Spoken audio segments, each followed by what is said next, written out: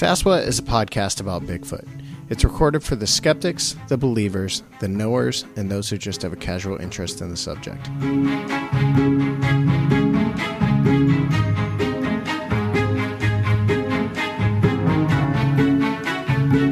For more information, visit saswat.com.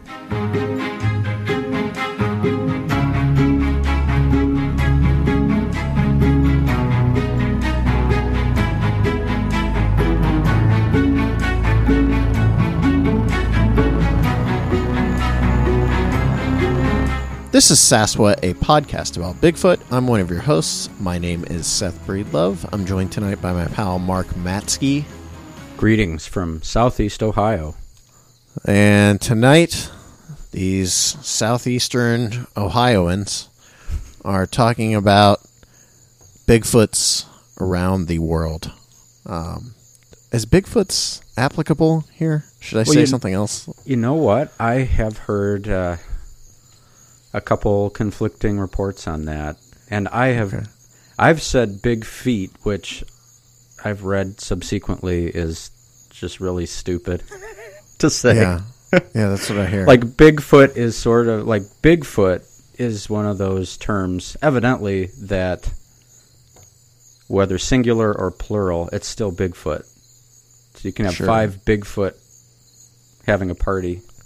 But I guess what I'm asking though is like if it's a giant hairy primate walking on two legs in, say, China, is it still a Bigfoot? Or I mean, do we call them just giant bipedal primates? Right. Well, that's actually a very prescient question because GVP, the whole discussion of Bigfoot, this kind of bleeds into an upcoming episode, actually, about how media shapes the perception of Bigfoot in total.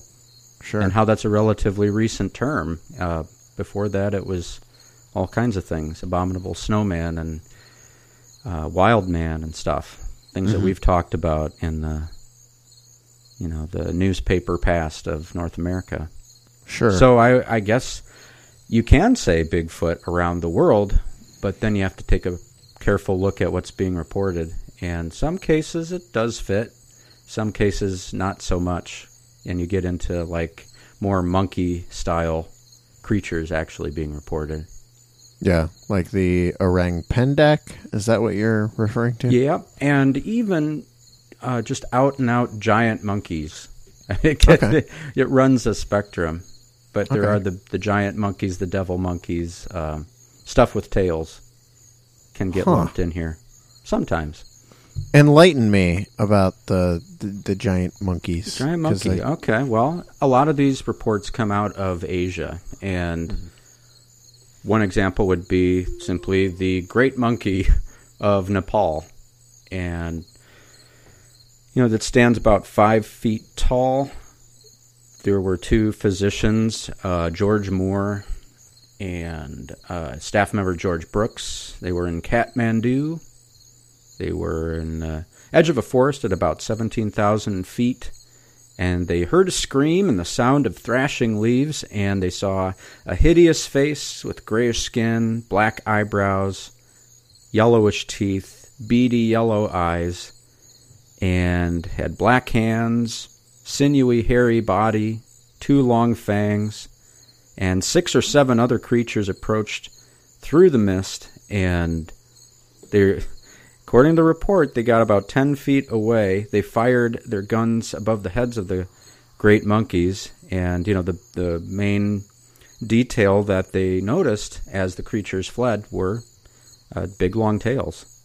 So, at first, these guys thought that they had encountered the abominable snowman, the Yeti, but when they got to a place in northern Indochina, Kontum, the locals said, no, that's an enormous monkey that walks on its hind legs, and it's pretty vicious. And they call them the Kradan or the Bekbok.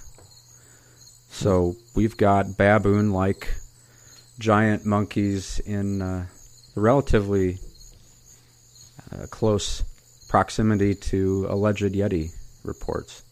And there's devil monkey reports in the States too. Right, course. That's correct. Some of them from the southernmost part of the state we find ourselves in. Yeah. Down by Wayne. Okay, so before we move on and discuss other global types of hairy primate, what do you make of reports of these things? Like when I first started getting into the subject, I used to say that it was a pro. Like it's a how do you put it? It's in favor of there being, one of these Bigfoot creatures, because there are these global reports. Why would there be this many reports around the globe of these upright walking creatures if they didn't exist, in every country? That only widens the swath of, reports and that kind of thing. But the older I get, the less in favor of these things I am, because it just seems so odd to me that this creature would exist on every continent, because there really isn't anything that exists on every continent, right? I mean, and there do seem to be reports of these things everywhere. Yeah. Well, I suppose somebody could come back at that by saying, well, there's people on every continent. So if these are there people, I'm going to have to leave this. I'm going to have to leave this world.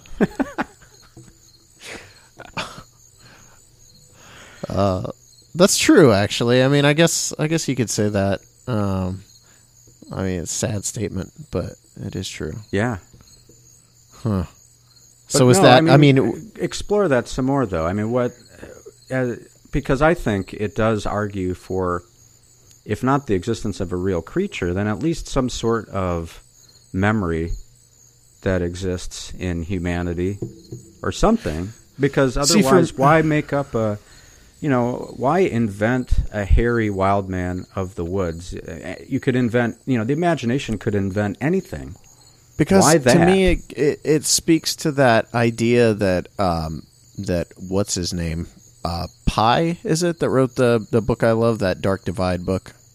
Oh, Pyle. Yeah. It speaks to what he talks about, where he kind of talks about how at one point he talks about how this might be some sort of ingrained part of the human psyche that wants to go back out into the wild.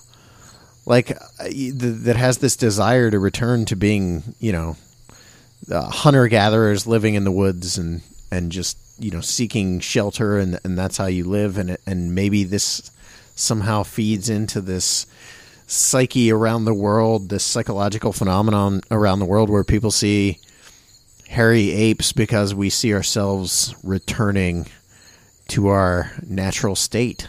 Shrugging off the vagaries of civilization. Yes. Yeah. I mean, honestly, something like that is as far-fetched to me as the idea of there being a Bigfoot, but it's something worth exploring. I mean, if we're going to explore the idea of an undiscovered primate on every continent around the globe, then we have to explore what the psychological ramifications would be if there is no, yes, Bigfoot. Absolutely.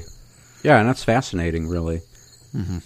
And I think, too, that you could flip that entire discussion on its head and say one thing that does seem to make a case for the fact that these are real creatures is that they are reported most everywhere. And the thing that is somewhat stunning, however, once you say that, is that for the most part they have all succeeded in remaining undiscovered. Yeah, yeah. That's the part that you get stuck on if you're really taking the discussion seriously. Yeah, what do you make of that? I don't know. I have no clue. Clue. Because it's far-fetched enough, and when I say far-fetched, I'm not saying I don't give credence to Bigfoot. I'm a member of the North American Wood Ape Conservancy. I obviously have some belief that this thing could exist. But when I'm talking about, when you widen these reports to globally, And then you're saying, okay, so in every country around the world, no one has come across a dead Bigfoot and turned it into someone. There's no bones. There's no globally. I mean, billions of people around the world, in the woods, walking through the woods, driving around on roads, and someone hasn't hit one of these things yet. Someone hasn't shot one of these things yet. I mean, I know I sound, typically like a typical skeptic. I'm just speaking devil's advocate here. Sure. When you widen it to the global reports, I think it actually, to me, is detrimental. Yeah, and it's a question that demands careful inspection. There's no doubt about it. Mm-hmm. And I enjoy that, the psychological angle of it. Exploring that is, in my opinion, probably a key to understanding the discussion behind the discussion, if you will. Yeah. Absolutely. So let's get back to talking about these obviously exotic travelers, the Bigfoot nomads. What are some of these species? What are they called? I mean, everyone knows the Yowie. That's Australia. Mm-hmm. We've got the Yeren. That's is that a generalized? Is that Asia or is that? I mean, specifically, that's China. China. Okay. And we got obviously even like to the point where you're narrowing it down to various provinces in China. Mm-hmm. It's fairly specific. And we can stop on any of these if you want, but I'm just kind of running through them real quick. Mm-hmm. And then we have, did I say Yowie? Yes. Australia? Yes. That's what I started. I've only said 2. My memory is slipping, Mark. I don't know if you know this. Actually, a 93-year-old man in a 33-year-old's body. Help me out here. What else do we have? The granddaddy, of course, is the Yeti. Yes. And we could talk about you. I don't know. Did you mention the Mapinguari earlier on? They were talking about Brazil. If I had mentioned something called the Mapinguari, I think you'd remember. I can't even say that. I've never even heard of it. There's the Woodawasa or Woodwose. There were in European areas. Then the big gray man from Scotland. Yeah. Oh boy, then you get into North American stuff as well. Devil monkeys, skunk apes, as we talked about, and then the various. If there are groupings of Bigfoot in North America, the big guys and the little guys and things like that. So those are just a representative grouping. There's lots more. Can we talk Yeti? Yeah, absolutely. All right. Yes, indeed. The civilized world first became aware of such creatures when stories began to drift back from travelers in the remote Himalayas. As early as 1857, giant footprints were spotted. In 1906, a man-like creature walking upright on 2 legs was seen in Sikkim by English explorer H.J. Elwes. But the subject was not taken seriously until a group of British climbers attempted to be the first to reach the top of Mount Everest, the highest mountain in the world. Give us a quick rundown of the Yeti. Yeah. The Yeti came out of reports that were made in the 50s, and really it was the Yeti first, people need to recall, that really penetrated the consciousness of North American folks through the media. And it's sort of a combination of a couple things. I mean, one is long-standing traditions in Nepal and Sherpas really sort of dealing with this creature in, assuming that it's real, and some of them seeing it from time to time. One of the most well-known accounts of that is of a Sherpa by the name of Sen Tensing, who was associated with Sir Edmund Hillary, saw one at fairly close range, like about 25 yards away in bright moonlight. And so he was very upfront about it, and just mentioned that he had this encounter. The thing that really propelled Yeti into international notoriety was, of course, the Eric Shipton and the photographs that he obtained. And most people listening to this show have probably seen those photographs of sort of a shovel-shaped print with a fairly large big toe and right. Things like that. They followed those tracks allegedly for over 2 miles.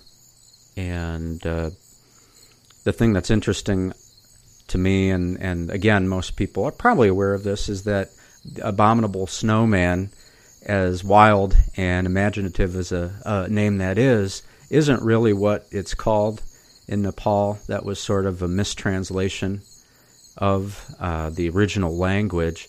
Yete or Yeti actually means something equivalent to that there thing. So sort of a what is it type of deal.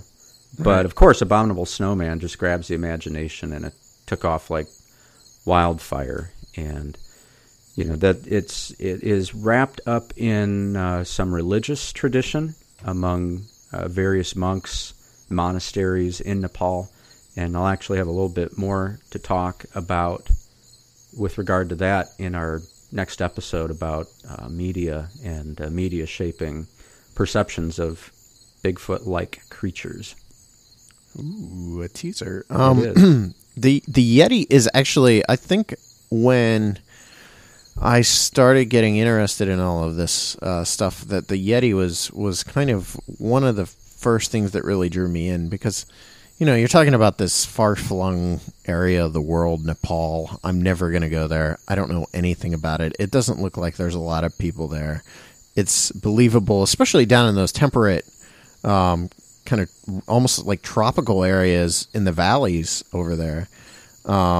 You could see something living undiscovered, because it's this very obviously vegetative, green, habitat with few human beings wandering through it. I've always found the Yeti mythology so fascinating. Obviously a lot of it has to do with Swift and Byrne and, their research and hunting for the creature. I mean, I've loved those early days of this subject, especially. I find that history so interesting.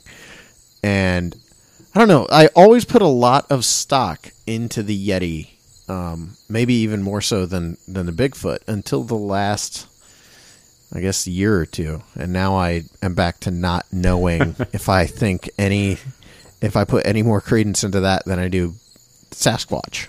Right. Just because various things, I guess, like, I think Sykes' DNA study was very interesting. I know that actually some of that stuff has since been kind of shot down, if I'm not mistaken. I think some of the things that he's claimed about that extinct polar bear has been ripped apart, if I'm not mistaken.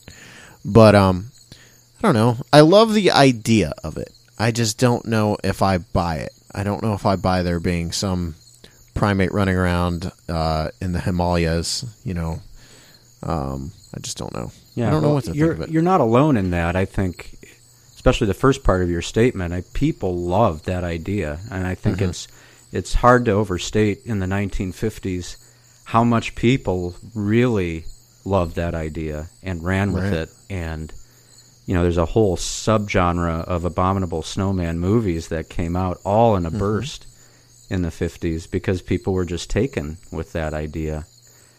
And a couple sort of misconceptions, I think, that have come up about Yeti. One you alluded to, and that is Yeti most likely doesn't live up in the snow belt of the Great Mountain Range, nor is he all white in most cases that are reported. But he lives down in the temperate zone, and when he does go up into the snow, it's probably to migrate from one place to another using the fairly untrodden paths of those high peaks. Although, on a complete tangent, it sounds like there's an awful lot of people trying to scale Everest these days to detrimental effect, in terms of loss of life and things like that.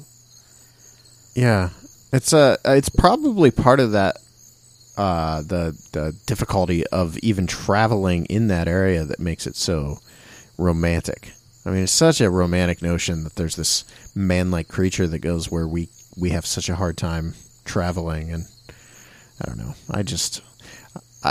It's one of those things you don't know. I don't know what to make of it any more than I do any of these.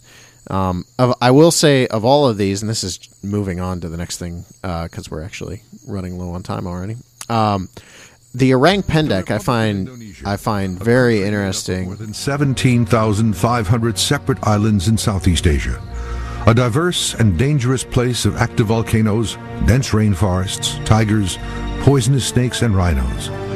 But there may be something else hiding here.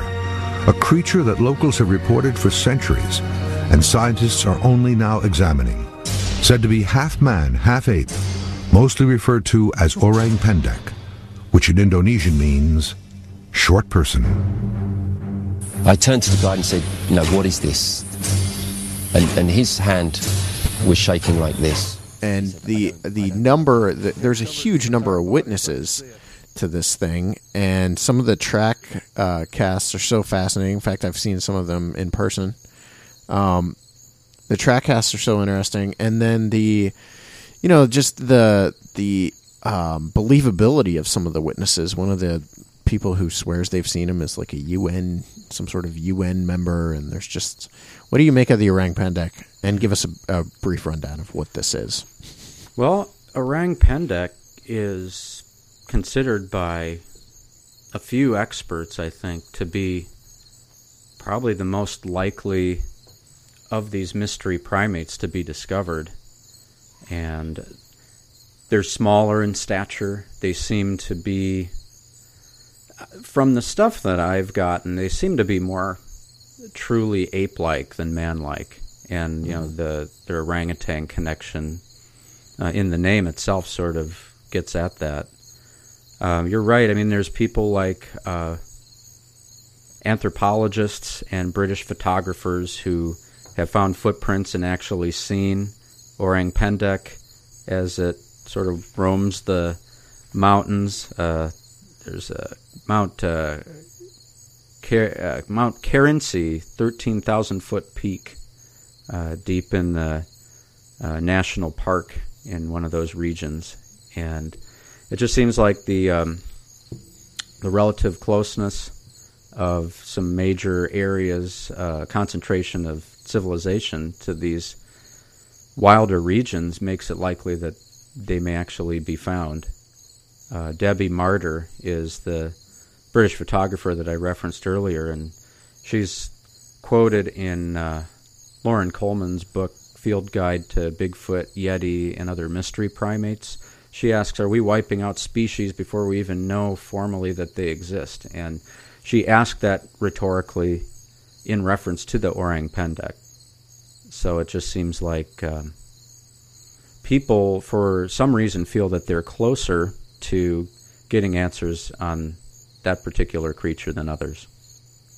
Yeah, it's a more biologically, I guess, or the description of this thing seem much more believable too. I mean, when you think of it, because it just sounds like a kind of a big chimp, right? It's just a larger scaled version of that, and obviously it does seem to walk on 2 feet, but I don't know. I find the reports I've heard of this to be very believable.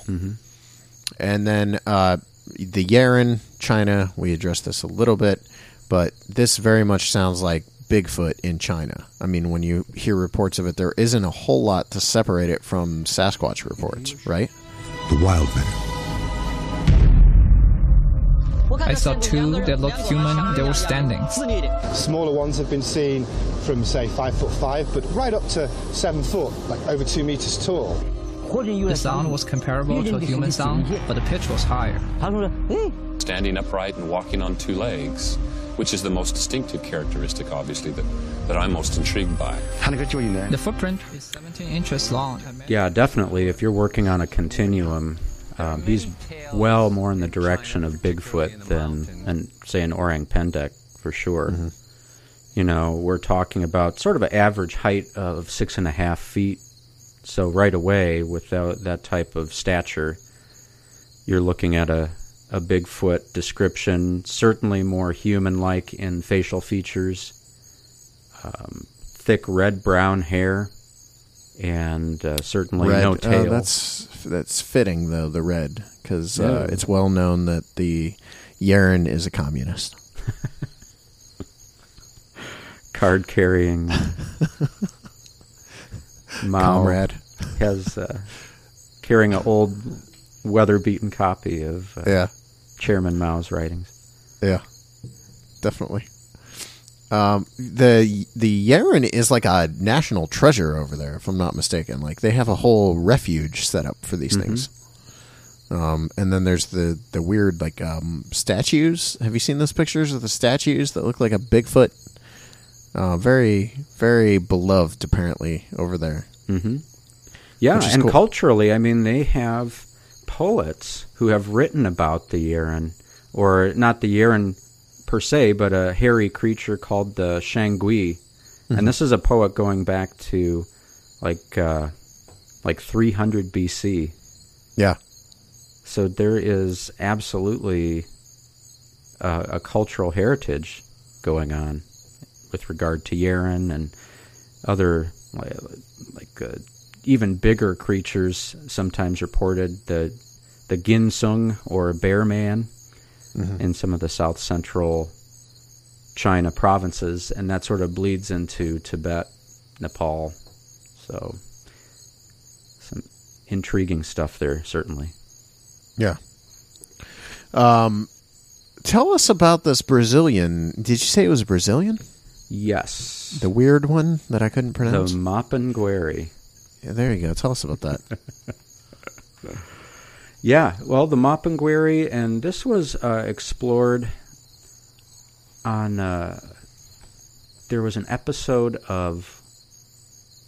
what was that? Pat Spain? Or, do you know who I'm talking about? He's kind of a young guy. Yeah, I've watched that show. I cannot think of what it's called, but I know exactly what you're talking about. Yeah. Well, he had a whole Mapinguari episode, and that's kind of what I'm drawing on to a certain degree. And there we were talking about really a true hybrid of man and ape, standing about 5.5 feet tall with sort of bottle-like footprints. Mostly red-haired, bipedal most of the time, really, really long arms.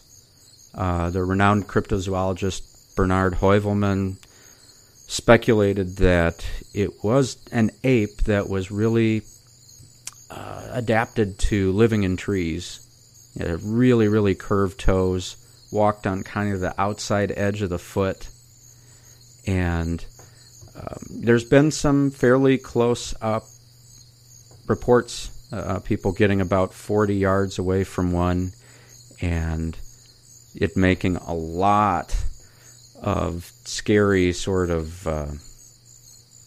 wild, dismal cries, is sort of the phrase in this report here I'm looking at. Yowie, Australian, they surf a lot and carry big knives. They talk with a great accent. They wear hats made of alligator pelts. Is that a thing? Pelts? No, that's all wrong. But anyway, Vegemite sandwich. The whole deal.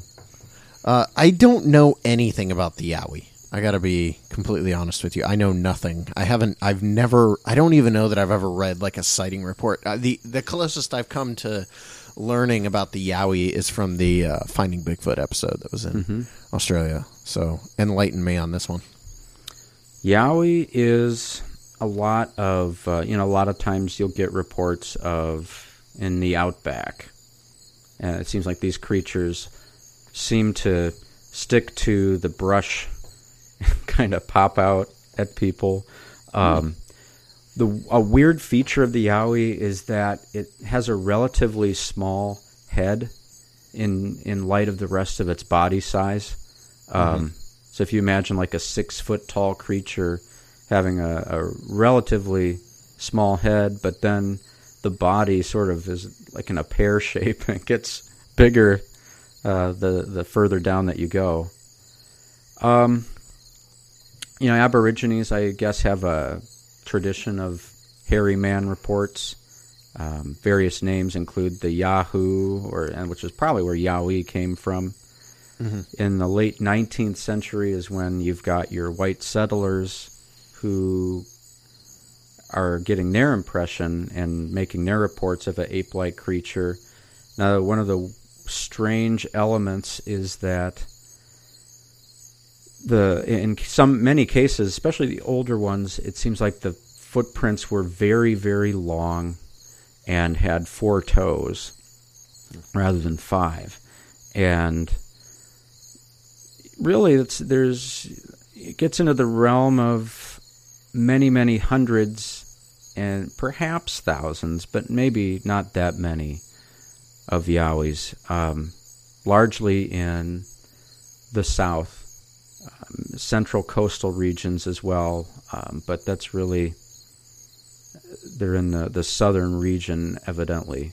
Sort of a typical report is one like this: Charles Harper coming back from camping in the jungle, threw some kindling into their fire, and suddenly a huge man-like animal appeared in the firelight and stood there for many minutes, 20 yards away, growling, grimacing, and thumping his breast with huge hand-like paws.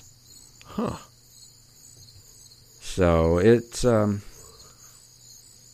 don't know that it's necessarily aggressive, necessarily, but it seems to be attracted to folks who are out and camping, and this is sort of typical of the reports.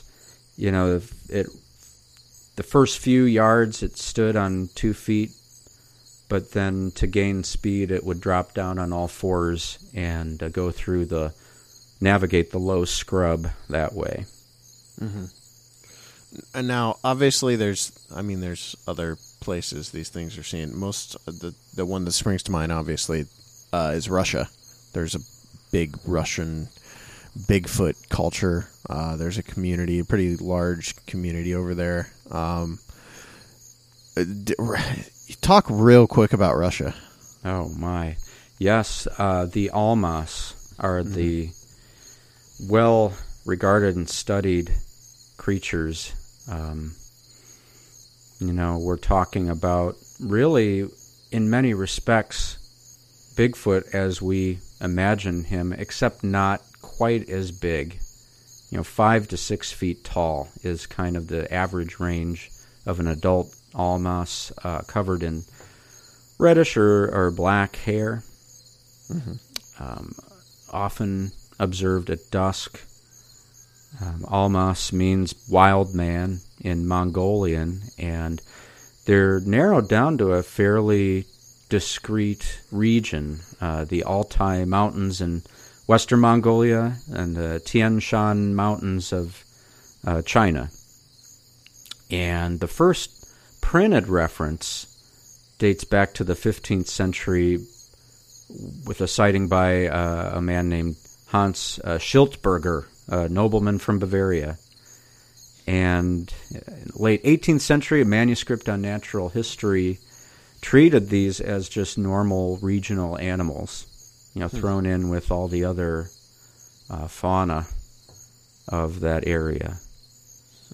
Members of modern scientific groups continue to kind of study and collect eyewitness sightings, and even up to the 70s and even into modern times, there's a sense, and then you get into sort of the murky netherworld of stories about the Russian government kind of having a true bead on these creatures and knowing a lot about them. But yes, yeah. So, again, we're barely scratching the surface of this subject. I think we're going to have to come back to this at some point. But give us a summation on these reports. The thing, when you really dig into the details of these around-the-world reports, what jumps to the surface is that it's not uniform at all in what's being reported. I mean, you could say, I suppose, that we're dealing with a undiscovered primate, but at that point, the details, there's a departure, and a wild departure in some cases, where the last thing that we're talking about here is that an 8-foot Pacific Northwest Bigfoot can be found on every continent. Hopefully, we've not given that impression, because that's not what the reports suggest. What it does suggest is that should these things be real, they are all over the map in terms of size and weight, how ape-like they are versus how human-like they may appear, how, even down to how many toes, how many fingers do they have. So it goes back to sort of our initial conversation, I think, is, are we talking about real undiscovered animals that simply haven't been documented or brought in for further examination? Or are we talking about something else that kind of resides in our psyche that wants to and kind of needs for this creature to exist in the woods and for us to wish that we kind of were them?